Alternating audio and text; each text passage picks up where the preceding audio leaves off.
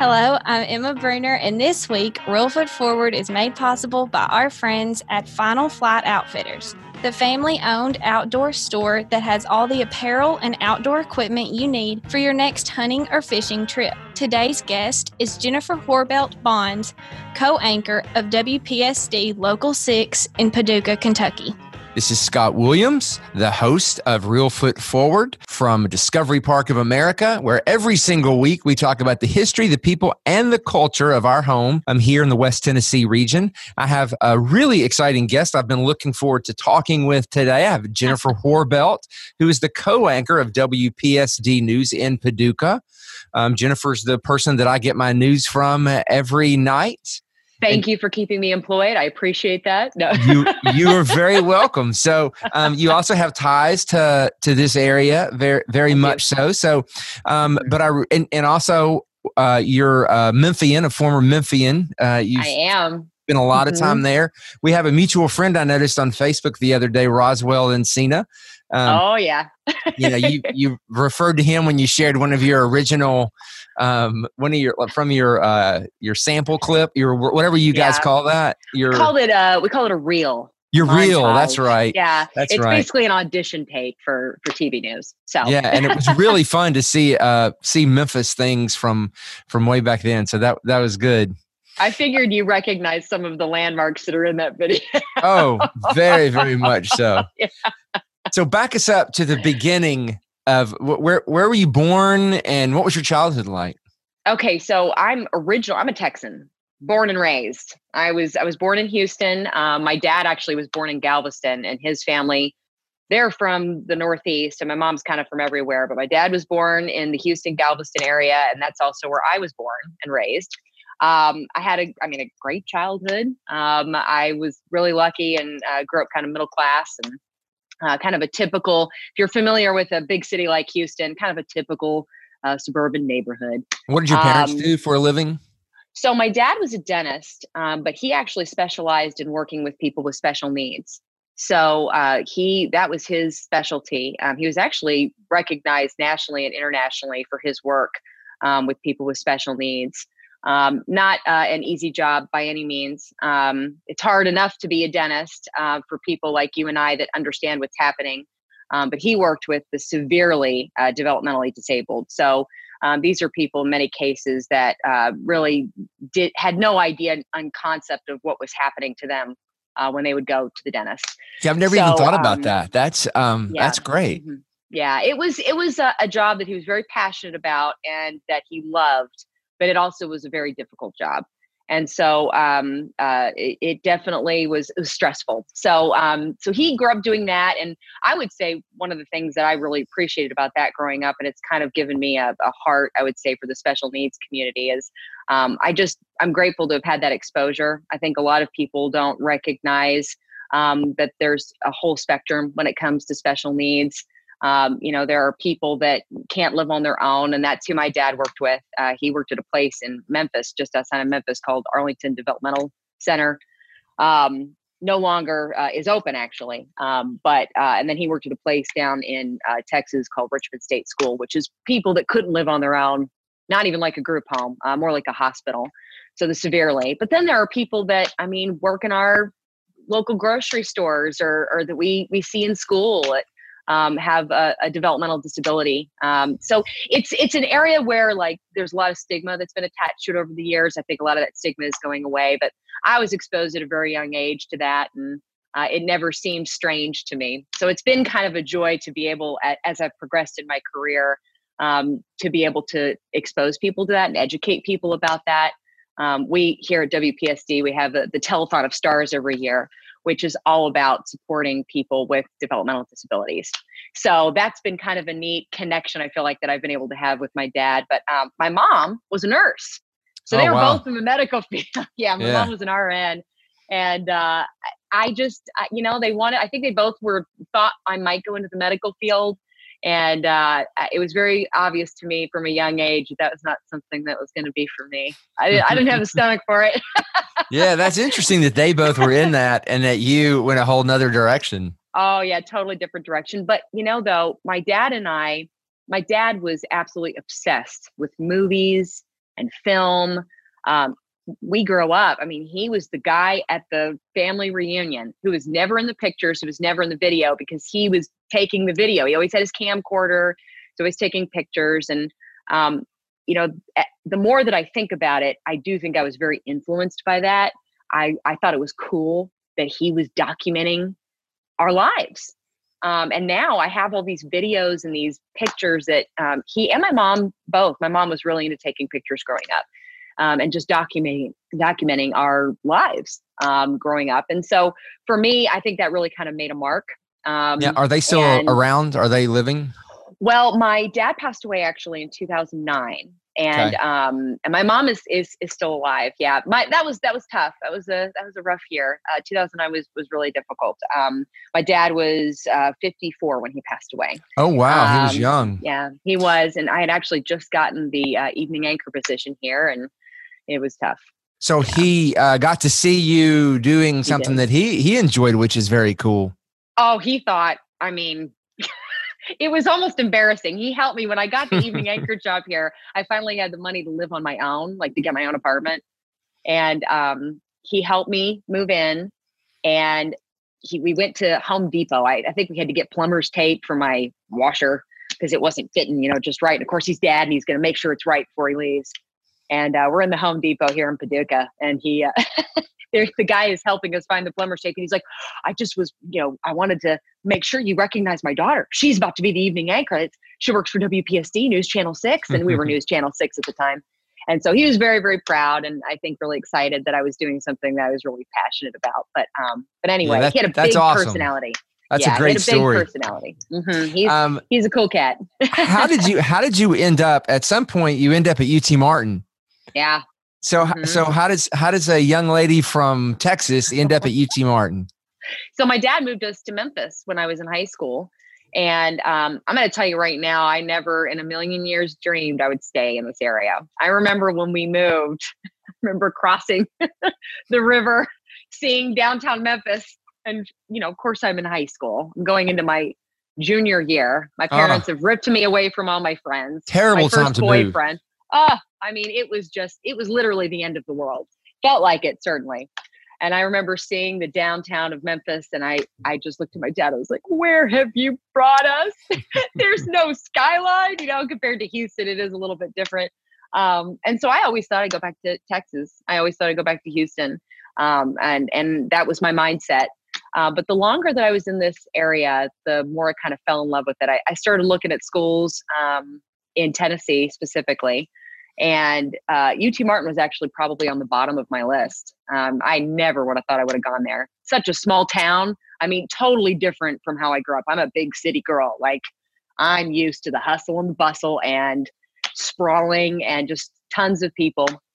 And so it was the last place I visited because it's the last place I expected that I would go. And I mean, it just made an impression. I must admit, I loved it. I loved the people. I loved the campus. And there was just something about it. I don't know. It was so different from what I was used to. And what high school were you going to in Memphis? Cordova High School. I don't know if you're familiar. Yeah. Oh, sure. Yeah. Kind of on that Lakeland, Arlington side of Memphis. But yeah, I thought I was going to go into education. Actually, I was kind of split between two different things: early education or news. And I looked into early education, and while I really, really liked it, I love working with kids, students. But news was where it was at for me. And I'm a fast-paced person. I don't know if you could tell. I talk fast. I move fast. I got a lot of energy, and so TV news is a really great outlet for that. It really, really is. And do they have a good program at UT Martin on journalism and? Yeah, a great communications department. One of the things I loved about it, and I still love about it, and it's what drew me back there to get my master's. I just finished getting my master's in December. Congratulations. There. Yeah, I know. I wasn't sure it was going to happen. I'll be perfectly honest with you. There were a couple points there. Like, am I going to make it through? But I did. And I was able to graduate right before the pandemic. So I actually got to walk across the stage, which was nice. But yeah, I mean, it's a small department. So you get a lot of one-on-one attention. And then the people that are in that department, Dr. Richard Robinson, Dr. Collard, Mr. Freed, Dr. Nanny. I mean, there's just a ton of people up there that they've worked in the business, they get it. And it's very practical. It's very practical driven. It's all about getting out of the experience the tools and the skills that you need to get a job and to work in the real world, which is kind of important if you're paying for an education. Mm-hmm. So, and I still keep in touch with all of them. I mean, they're just, it's a great group of people up there. And then actually you had Dr. Carver on not too long ago. Mm-hmm. I wish he had been, he's a cool chancellor. He really is. And he's taken that campus to a whole other level, to be perfectly honest. I've been really impressed and excited to watch it grow. Yeah. No, he's doing an amazing job. Now you ended up in Memphis reporting for some of the local stations there, didn't you? Well, kind of. So that was my internship, actually. Okay. That tape that you saw that's on my Facebook page, that was my internship the summer before my senior year. And so I was working. I got an internship that basically let me make a tape, let me go out with the reporters, let me work with the photographers. I wanted something that I was going to be able to get the experience. I mean, the only way you learn how to do a job is to do it. So WREG offered that opportunity to me. And I'm going to be honest with you, those reporters, like now that I'm in the position that I'm in and I know how tough it is to do the job and to pay attention to anything other than what you're doing, bless them for taking the time to work with me. And I mean, they really, really did. Like Tom Powell was somebody I worked really closely with, and he's in Fort Wayne, Indiana now. But then Roswell Encina was the other reporter that I worked really, really closely with. And I mean, both of them, they were just constantly pushing me. They were like, do a stand-up. We're out here. Do a stand-up. We're out here. Write a story. Do this, do that. I mean, they were, do this interview, handle this interview. And so they really like pushed me to actually do it, which kind of helped later on down the line when I needed to get a job and actually do the job. So, and then Roswell has like the coolest job now. He's working for the Library of Congress. It's neat. This business is so small, it's neat to see where people end up and how connected they are to people that you would never even have imagined, like you. Right. You never would have even imagined that we'd be connected. I mean, from totally different aspects of my life, but we all are connected somehow. So yeah, it is. We say it all the time. It's a small world, but I'm constantly amazed by how small the world really is. Like truly. So anyway. So you happen to be one of those rare people who has a job that is something they cover on TV all the time. If they want somebody to have a cool, interesting job on a movie or a TV show, they're a news anchor. But most people don't really know what being a news anchor really is. What is your day like? What does a news anchor actually do? So, the business has changed so much since I started, but some key things have stayed the same. The biggest parts of my day are not doing the newscast. That's probably the easiest part of my day, honestly. I get to sit down, the show's done. All I got to do is present it to you. It's everything that comes before and everything that comes after that is, the work and is the part that I love that gets me jazzed up. So, and that's a ton of writing. It's talking to people. It's asking questions. It's now really engaging with our audience. I was thinking about this last night, kind of thinking about what we would talk about in this and what would be interesting.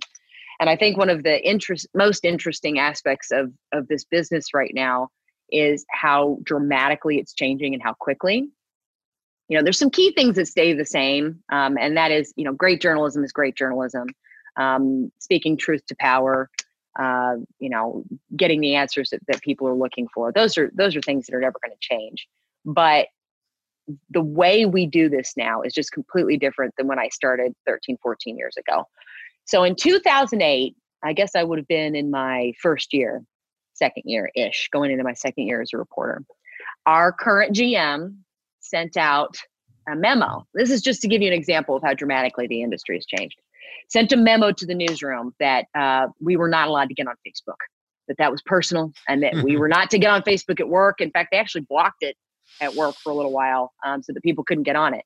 Now, that is the first place we break news. that is where we get story ideas. That is how we communicate with our viewers. A lot of my friends who work in media in similar positions of yours are required to post a certain amount of things, no matter what. I can neither confirm nor deny that there is a requirement, but yeah, there's a requirement. I mean, the expectation now is that we don't just gather the news, we engage with the viewer about the news. So it's a conversation now. I also think people don't realize that you're not just handed the news and then you sit there and read it. You actually create it. I mean, you research, you interview, you write. So I think that's something that people don't realize, that you're actually a journalist, not just reading what other people have written. People see, and the people that are on TV tend to get all the credit. And if you know anything about the news industry, it's a team effort. I mean, there is a huge team of people that are in the newsroom that are gathering every single day, every single minute. And so, at 5:00, you see me on TV with my makeup and my shoulder pads and I'm presenting the news to you in this calm fashion. Meanwhile, we've been frantically and furiously putting things together in just a couple of hours to bring you all of that information. I've got somebody, like, I'm wearing headphones right now so that I can hear you really well. But in the studio, we wear something called an IFB. It's a little earpiece. And the producer, who has been in charge of that newscast, can actually talk to me while I'm doing the news, and does regularly talk to me. They're giving me times, but they're also telling me if there's breaking news. A lot of times I'll be reading a story and the producer will get in my ear and say, okay, the next story, we've got to stay on camera with you. You need to ad lib X, Y, and Z. And so I've got to be able to stay focused on what I'm doing and what I'm presenting in the moment. But I also need to be thinking ahead of, right after that, I have to remember X, Y, and Z to stay on air with no prompter, no script. So it's a combination of gathering and researching all day long and making sure all of that is pre-produced and ready. But it's also being on your toes and being ready for anything that can change, because the news is now, right? It's no longer, here's what happened today. It's what's happening now. So you got to be ready for it, kind of tense and ready to go. A lot of people don't. So when you're trying to write stories, you're researching, a lot of people don't understand about the differences between journalism versus opinion journalism versus editorial. Why don't you talk a little bit about journalism today and what your role is in it? So journalism today is, I'm going to try to think of how to word this. There's a lot of good in journalism today. There's a lot of bad in journalism today. And there's a lot of in between. I look at journalism today as undergoing a revolution, if you will. The business just looks, the example I gave you of Facebook, that's just one example of how dramatically the industry has changed. My master's thesis was all about how the viewer now sets the agenda for the news. So there's a theory in communications called agenda setting. Okay, basically what it says is that people that or the news media, based on what they cover, and let's just say we lead with whatever it is, the Paducah City Council, we lead with that at 10. That because we led with that story or because it's in the newscast, that tells the viewer that's an important thing that happened today. Not necessarily what to think about the story, but that because we covered it, that's a big story and that matters. Well, there's this idea, this kind of emerging theory, if you will, called reversed agenda setting, which is basically that the viewer is now telling us what's important, now telling the news what to cover. Based on that engagement, we're able to hear from them. So that's a great thing. I'm not going to sit here and argue that it's not a good thing that we're able to engage and communicate with the viewer. I think that means that we should, in theory, be able to serve the viewer better, because we can talk with them and we know what matters to them, and we can we can actually serve them in a way that is useful to them, as opposed to talking at them or talking with them. But the danger there is that you can start to get down this road of, well, this is what's getting attention and this is what gets people talking. And so and there's so much competition out there right now that we need to get their attention so that we can survive as a news entity. And so you see a lot of these, I think you see a lot of these television stations and newspapers, 24-hour news networks are maybe putting focus on things that get attention, but aren't necessarily useful content for viewers. I wouldn't necessarily call it journalism. Journalism also too, I think I'm more of a traditionalist. I believe that it is my job to gather the information and to give that information to you. Now that doesn't mean we can't offer some analysis at times, but I don't know that that's necessarily my job to offer analysis. I think it's my job to find someone who can offer analysis. Now, I think there are people that think that, it's now the news's job to tell you what I think and to, give you the fact, but then tell you what I think about it. I think it probably now falls a little bit more in the middle.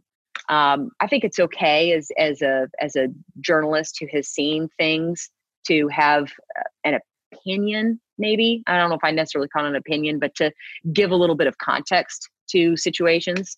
If I've been working here for 13, 14 years, I understand how this community works. I've seen certain stories. It's possible for me to say, let's say I'm covering a crime that happened, 10 years ago, that I was here for the crime and now the person's been charged and they're going to trial. I think it's fair for me to be able to say, well, as a journalist, I've covered this and I've seen what this crime did to this community. I've talked to people. It's impacted them. I think that's a fair analysis because I've been here and I've seen it. But when you start getting into the talking head scenario, which you see a lot of 24-hour news networks kind of going toward, I don't know that I would call that true journalism. I think that that's more of a talk show. And those things absolutely have their place. I think what worries me a little bit is the lines are so blurred now. It's hard to tell the difference. It's so easy and look, we all it's uncomfortable to be around opinions that are different than our own. That's not easy for everybody, right? And so it's natural for us to want to be around people that share our views and share our thoughts. Well, now we have the ability not just to be around people that share our views and our thoughts, we have the ability to choose media content that is what we believe and what we think, that's slanted in that direction. And those news entities are seeing the viewer's eyes go to them. And so they keep doing what works because it keeps them in business, right? Right. And so the viewer naturally, I think, and rightly so, is very critical of the media right now, and should be. I'm critical of our industry. I think that it's important that we hold ourselves accountable. We hold everybody else accountable. We should hold ourselves accountable. But we're not making it as easy for the viewer, I think, right now as we should be to know the difference between those things. I also think, though, that it's important that there needs to be accountability on the consumer side, that, you've got to be smart about what you choose and knowing the difference and exposing yourself to different thoughts and to different, to different legitimate news media, so that you aren't in an echo chamber of your own opinion. So, the other part that I think is a problem right now, and it's a good thing and a bad thing again. Everything is moving at such light speed right now. I mean, you buy a smartphone and a year later it's old and it's out of date. It's the same thing with news. I mean, a year goes by and everything's totally different. But how can entities like a WPSD in a local market, how can they keep up with those changes when it costs money to invest in technology, a lot of money? So, I think one thing that really helps is if especially local news, which I think is more important now than ever. And for those that are watching and listening, invest in your local news, watch it, consume it, read it. And I'm not just talking about local television. I'm talking about your local NPR. I'm talking about your local newspapers, your local radio stations. Like listen and watch and read, because those matter. And we're seeing those entities really suffer right now because they're not getting the support that they need. Well, to me, the biggest threat from all that is what you said a while ago, is speaking truth to power. If you don't have anyone to speak truth to power, why don't you elaborate a little bit on what that actually means? So our news director, his name is Perry Box. He's been in the business a very long time. And one of the things that he likes to say, and I could not agree with him more, is that a true democracy cannot exist without a free press. Just can't. It just can't. And I mean, that's why it's included in the First Amendment. There's some very important things in that First Amendment that we're seeing play out right now in real time. The right to protest, free press. I mean, those things are really important. So speaking truth to power essentially is holding those accountable that are in powerful positions that you elected. And I don't care if they're Republican, I don't care if they're Democrat, I don't care if they don't hold to any political party. That's not the point, because everyone is capable of abusing that power. I don't care what side of the political spectrum you stand on, we've seen it happen. So as a journalist, it's important for us to always be watching and always be questioning. And frankly, people that are in those positions, that are in elected positions, should expect that. We're seeing more and more that and I think that's probably always been the case. It's more obvious now because of social media, and people are able to express their displeasure at being questioned by the media more easily now, and with a megaphone. But we're seeing a lot of people, complain about that. Well, you're picking on me. No, doing my job. Right. And I think, I saw a post the other day where somebody had said the news is too skeptical. And, I didn't post this, but in my head, I thought, well, the news is supposed to be skeptical. If they're not skeptical, then that's PR. Yeah. The news is supposed to be a lot of things. I think that skeptical is one of them. I think that you also, as a journalist, I try to look for the good. That's why it's been amazing. The pandemic, unfortunately, has impacted it a little bit, and we haven't been able to do our special series since that's begun because of resources, and just being in person isn't an option. But I have this series called Service and Sacrifice, which I find local people that have served and sacrificed for their communities, for their country. It's been primarily veteran driven. I've done a few things with you guys at Discovery Park of America. Were you there when the Title Lanham stuff happened? I was. Oh, yeah. So that was one of my first service and sacrifice stories. That's uplifting. That's, showing real people. And I think those stories are important too. I think there are all kinds of things that the news should be. It's what's happening in your community. But yeah, being skeptical, and I mean, I guess everybody wants things to be. The news is a hard thing to watch right now because there's a lot of bad in the world. And it's so easy to be consumed by it, because you're not just watching the news at 5 o'clock anymore. You're literally consumed by it all day long. You're getting text alerts to your phone. You're looking at your newsfeed on Facebook. It's easy to feel overwhelmed. I feel overwhelmed. I have to step back from it because it's too much. It's just too much. Well, and so COVID, bringing up COVID. Yeah. What do you remember where you were when you first heard that this might be something coming around the corner? So my sister is we're all a little dramatic in my family, just a little bit dramatic. Todd and I, my co-anchor, Todd Faulkner, he likes to joke around that I immediately go to a DEFCON 1 in every situation. I'm like, oh my gosh, this is going to be the worst thing ever. And he usually will bring me back down. My sister, I'm that in that relationship with my sister. I'm more of the relax, it's okay. And she immediately goes to DEFCON 1. Well, she had been talking about it since January, like legitimately concerned about it when she first started hearing about it. And I was sort of brushing it off. No. I really think that, this isn't going to be a big deal. But that week in March, when I guess it was leading up to, and I remember it because it was my sister's birthday, March 14th was kind of that weekend where it all started going crazy. That week, I really started taking it seriously. I remember Todd and I sort of looking at each other. There were a few things that happened in the news, and some lockdowns were taking place and things like that. And we were like, okay, this is different. This is starting to feel very, very different. Because it was actually in our backyards, it was impacting us.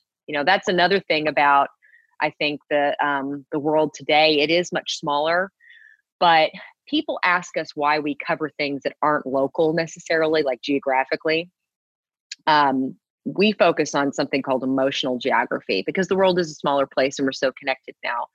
Things that, make you feel something and that you can connect to, we feel is a worthy story of telling, whether it happened in our backyard or it happened in Oregon or it happened, around the world. So it is important for us to cover what's happening in the Northeast or in the Northwest. Obviously, we're seeing that now because it's made its way to where we live. And that can be the case. Things that are happening elsewhere can absolutely impact us where we're living now. So yeah, I mean, that week was kind of an eye opener. Todd and I both were like, this is getting a little bit serious. So what do you think? We're going through, a very contentious election, COVID, racial unrest. What do you think all of this is doing to change journalism longer term? Do you think when we get through all this, it'll be different? Yeah, I do. I think that one of the really interesting things that we're seeing come out of, and we've been seeing it happen, but we're seeing it even more so now with these protests, citizen journalism. I mean, the viewer is now becoming the journalist. They are our eyes and our ears, which is a great thing. I mean, they are able to go places where maybe the journalist isn't. So we're really starting to see journalism become more of a community effort, which I think is awesome. I also think that the danger there is that as journalists, one of the important jobs we have is to serve as a gatekeeper.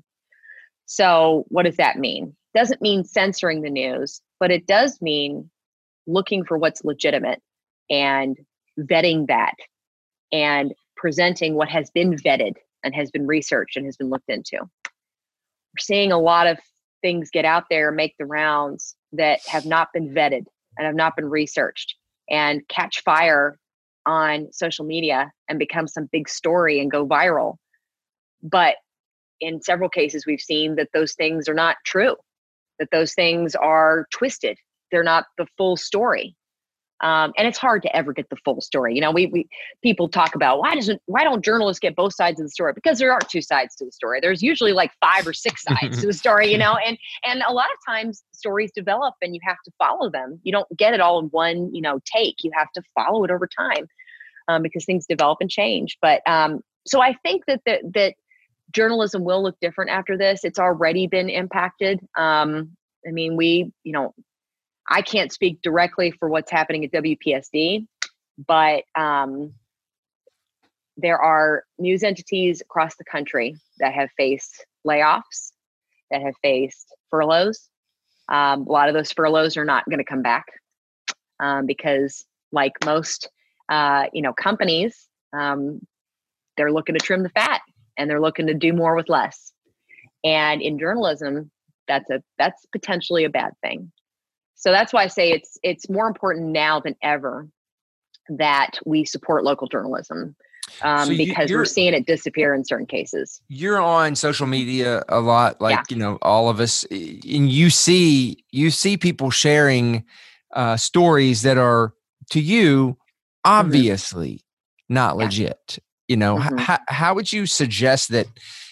How do you tell your mom to know when something is not really? Because I've seen, sorry, Mom, but I've seen my mom share things that I know aren't true, and I have to text her and say, Mom, take that down. That is not true.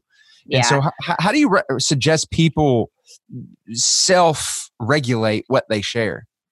I mean, for me, it's as simple as Googling.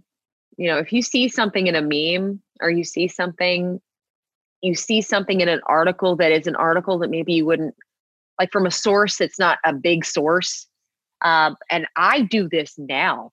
I do it because there's been a couple of times where I'm like, that is not true. And I Google it. I'm like, oh, actually, there is an element of truth to that. Yeah. From legitimate news sources that have actually vetted it and have the full story for the most part. Self-regulation is really important, and just a simple Google and looking to see if multiple sources have vetted the information and legitimate sources have vetted the information. We're seeing it's citizen journalism, but it's the ability to create journalism journalism and get it out there and people spread it, you see all of these different news entities that are now coming out that are very clearly for one side or the other, conservative or liberal, that very clearly have an agenda, at least from a journalist's perspective. But again, it's harder for somebody that isn't educated in that and doesn't understand how journalism works and how it should work, to get them the information that they need. So really it is about self-regulation. But, when I see people doing that, my initial reaction is to be enraged. I'm like, come on, because it is frustrating because there's so many people in journalism that are working so hard to try to get legitimate information out to people. But I always try to take a step back and I try to, figure out how to come at it from a constructive place. Because let's just be honest, if you come at people and saying, how could you be so dumb as to share this, or how could you think this, you're not going to get the reaction that you need. And frankly, it isn't about being dumb. It's about ignorance and not understanding how it works. And so I try to come at it from a place of education.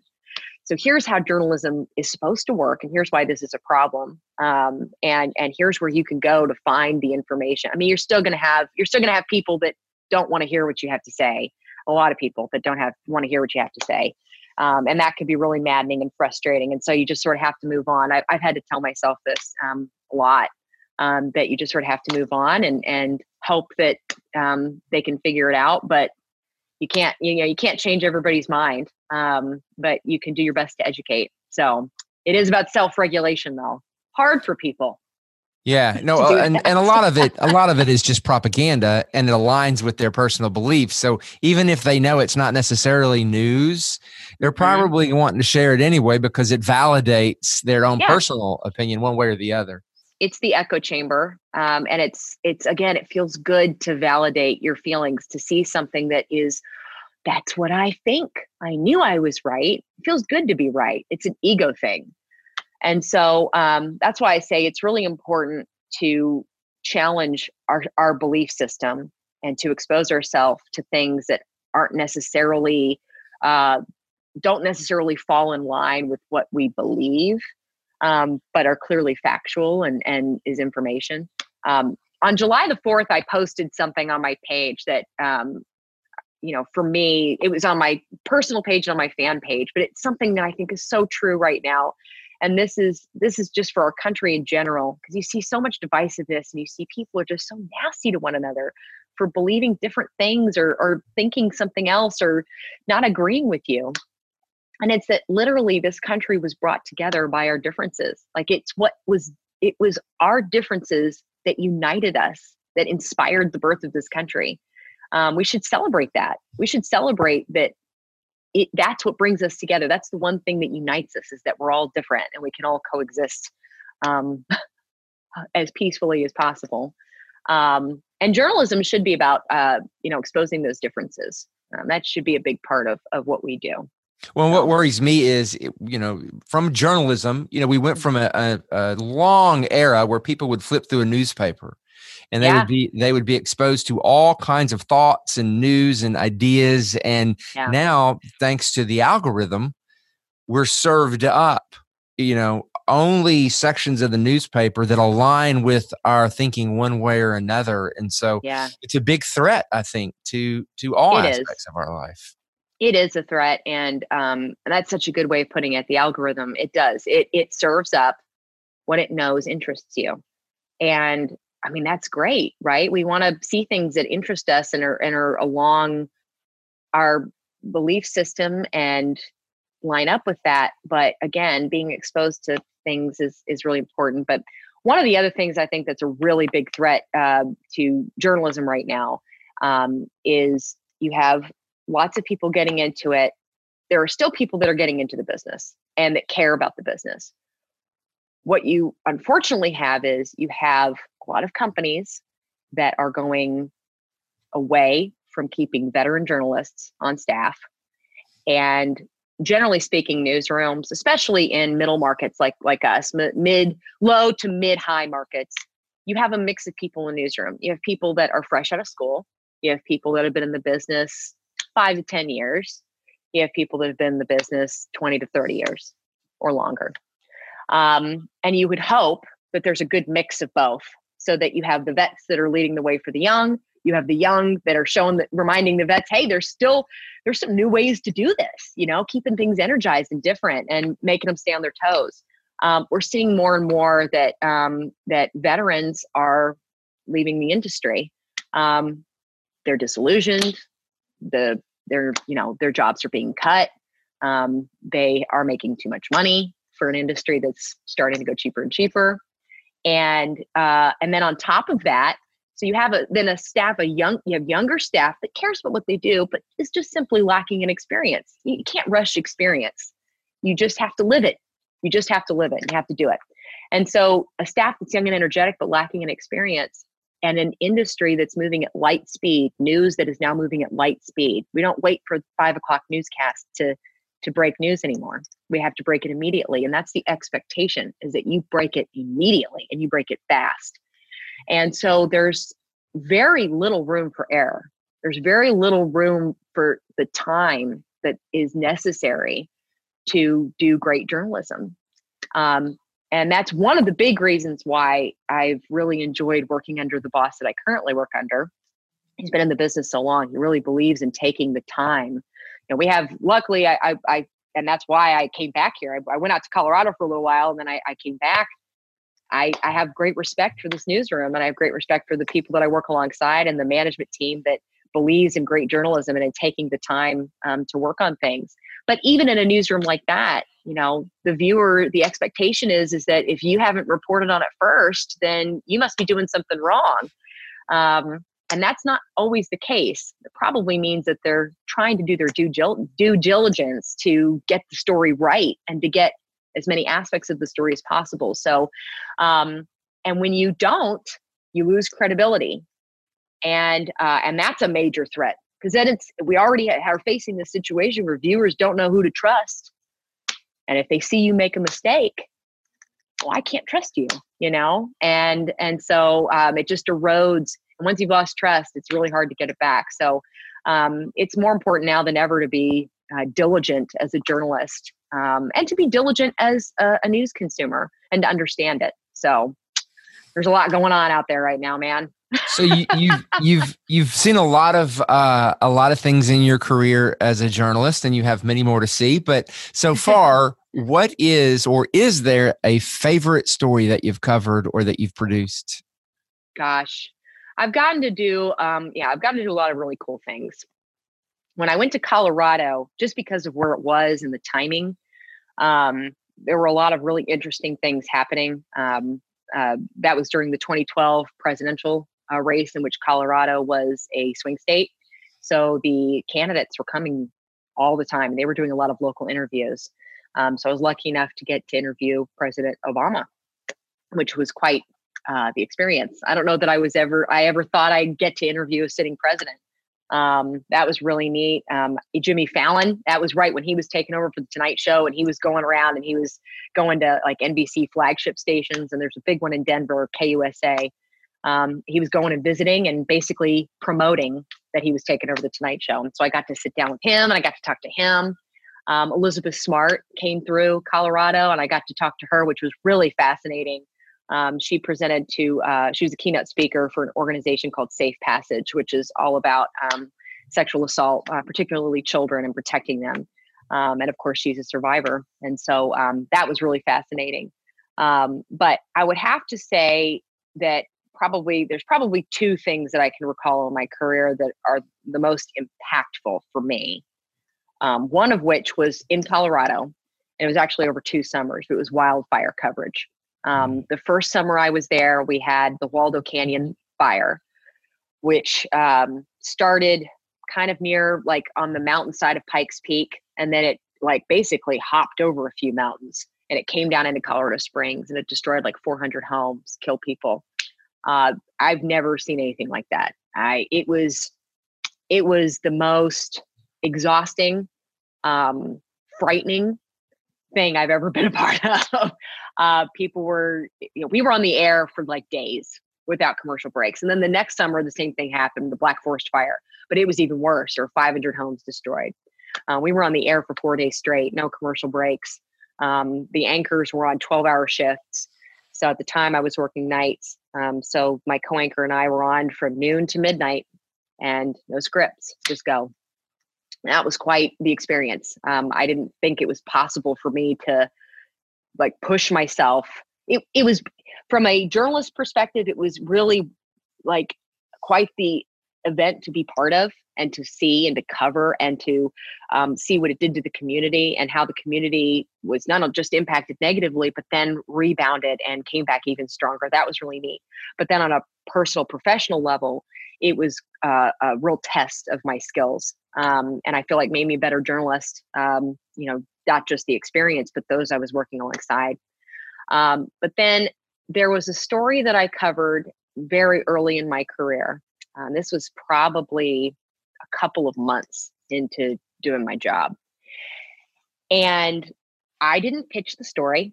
I learned a lot of lessons from this. I didn't pitch the story. A photographer, a guy named Chad Darnell, who just left the industry last year. He's now teaching at Marshall County High School. An unbelievable journalist. I mean, the guy's an incredible photographer. I'm telling you that there is nobody better in the business than him. He's just put together some incredible stuff. But he's also a journalist. I mean, the guy is just so connected, and he knows how to talk to people. And he knows that stories are not always in the most obvious of places. And so that was probably one of the biggest lessons I learned from this.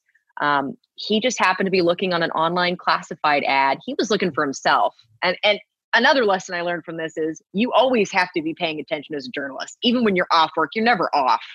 You know, if you're truly a journalist, you just always have your eyes open. You're always listening to people and what they're interested in and what is going on with them.